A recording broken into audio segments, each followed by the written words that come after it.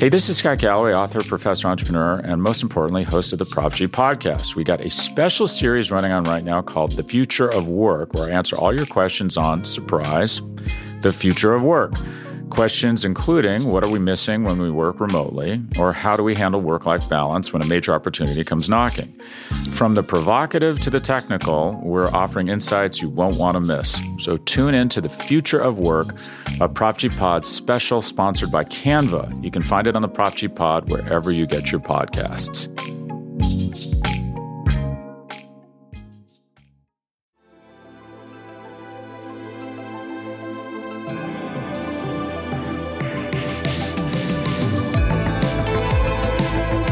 Don't you hate when you listen to a podcast for the first time and there's this great intro music that gets you all hype and then the host comes in all soft like, welcome to the Fantasy Fart in a Jar podcast. I'm your host, Johnny Jabber.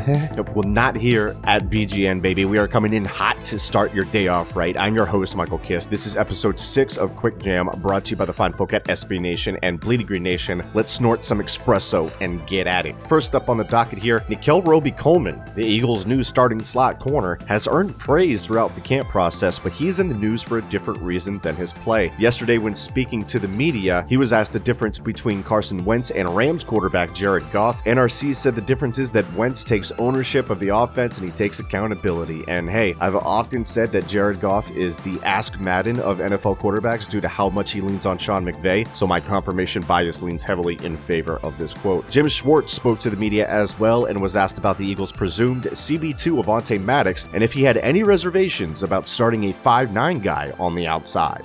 No, I think that size matchups are always a concern, but what I'd say about Avonte is the only time he looks short is when he's in the lunch line. When he gets on the field, he's never, in my mind, played small. He's a physical player. He's got great timing and ability to jump. And, there's been a lot of guys that, have that kind of skill set. He brings some things to the table that maybe some of the taller guys don't have.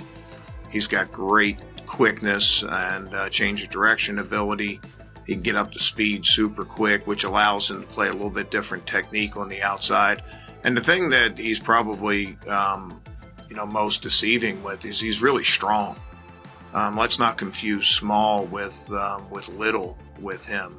Or short with small. I guess that's probably the best thing there. Schwartz went on to say that Maddox should benefit from being in a more focused role in the defense as opposed to bouncing around to a number of positions like he has in the past. On the injury front, not a lot new to report from Sunday's show. Andre Dillard has been officially listed as day-to-day with an upper body knock. Running backs Corey Clement, Boston Scott, then also Vinnie Curry and Hassan Ridgeway returned to practice on Monday. Jannard Avery left practice and did not return to action as he continues to battle for a roster spot. On the field, Carson Wentz still struggled a little bit with some accuracy issues, but also tossed some beautiful over-the-shoulder boulder holders to guys like J.J. Arcega-Whiteside, Zach Ertz, and Jalen Reagor. That trio of playmakers continues to impress for Wentz. And Wentz was also picked off by Jalen Mills, by the way. And per BLG, Mills also had tight coverage on Zach Ertz to force an incompletion over the middle. Mills is having a solid camp and looks to be settling into his role at safety quite well. Hopefully that carries into the regular season with the Eagles missing Malcolm Jenkins, of course. Another big play by the defense came from linebacker Duke Riley, who picked off Nate Sudfeld and took it back for a pick six, which caused the sideline to erupt in cheer. Expect an expanded role for Riley this year as he's receiving first-team nickel reps alongside Nate Gary. Schwartz mentioned in his presser that Riley was already primed for a bigger role last year if injuries would have forced him into action, so he'll have to continue to fend off second-year linebacker TJ Edwards, but so far so good from the former Falcon. The most important note from the defense is all about the drip. Jalen Mills is sporting a red visor, Rodney McLeod is going with the blue, while Malik Jackson has opted for amber, and Fletcher Cox is rocking the black. With Andre Dillard and Lane Johnson out today, the first team reps from left to right went Jordan Mailata, Isaac Seumalo, Jason Kelsey, Jason Peters, and Matt Pryor. It's going to be decision time on Mailata very soon, and they're giving him all the reps he needs to make his case. In transactional news, the team re-signed cornerback Trevor Williams. He was released in July as part of the cuts to get to an 80-man roster after a initially being brought on with a future/reserve contract in January. The former Chargers corner has 27 start under his belt, and if he has a path to the roster, it's probably got to be by outshining the injured Sidney Jones. Jones has now missed 5 consecutive practices and is hanging precariously on the proverbial roster bubble. Schwartz made a nod to this in his presser, saying that, quote, "Time is starting to creep in on us," end quote. We touched on the rash of false positive COVID tests hitting the NFL on yesterday's show, and from what I can tell, and I reserve the right to retract this statement in light of new evidence in the future, but the NFL has done a tremendous job handling this COVID situation. They learned from the Matt Stafford false positive, they put new measures in place, and now you have a protocol to prevent games being incorrectly impacted by those false positives. They also quickly identified where the issues were coming from and why. So look, I've been skeptical about the NFL's ability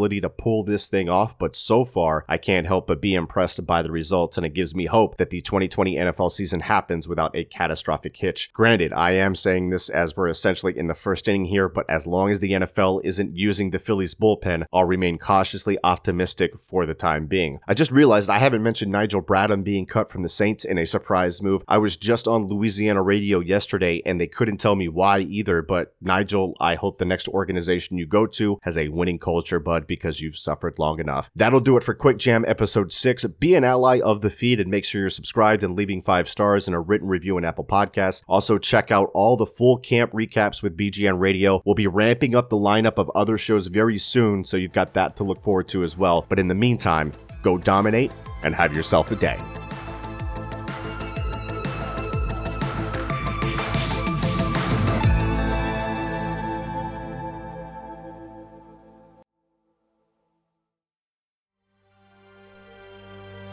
BGN.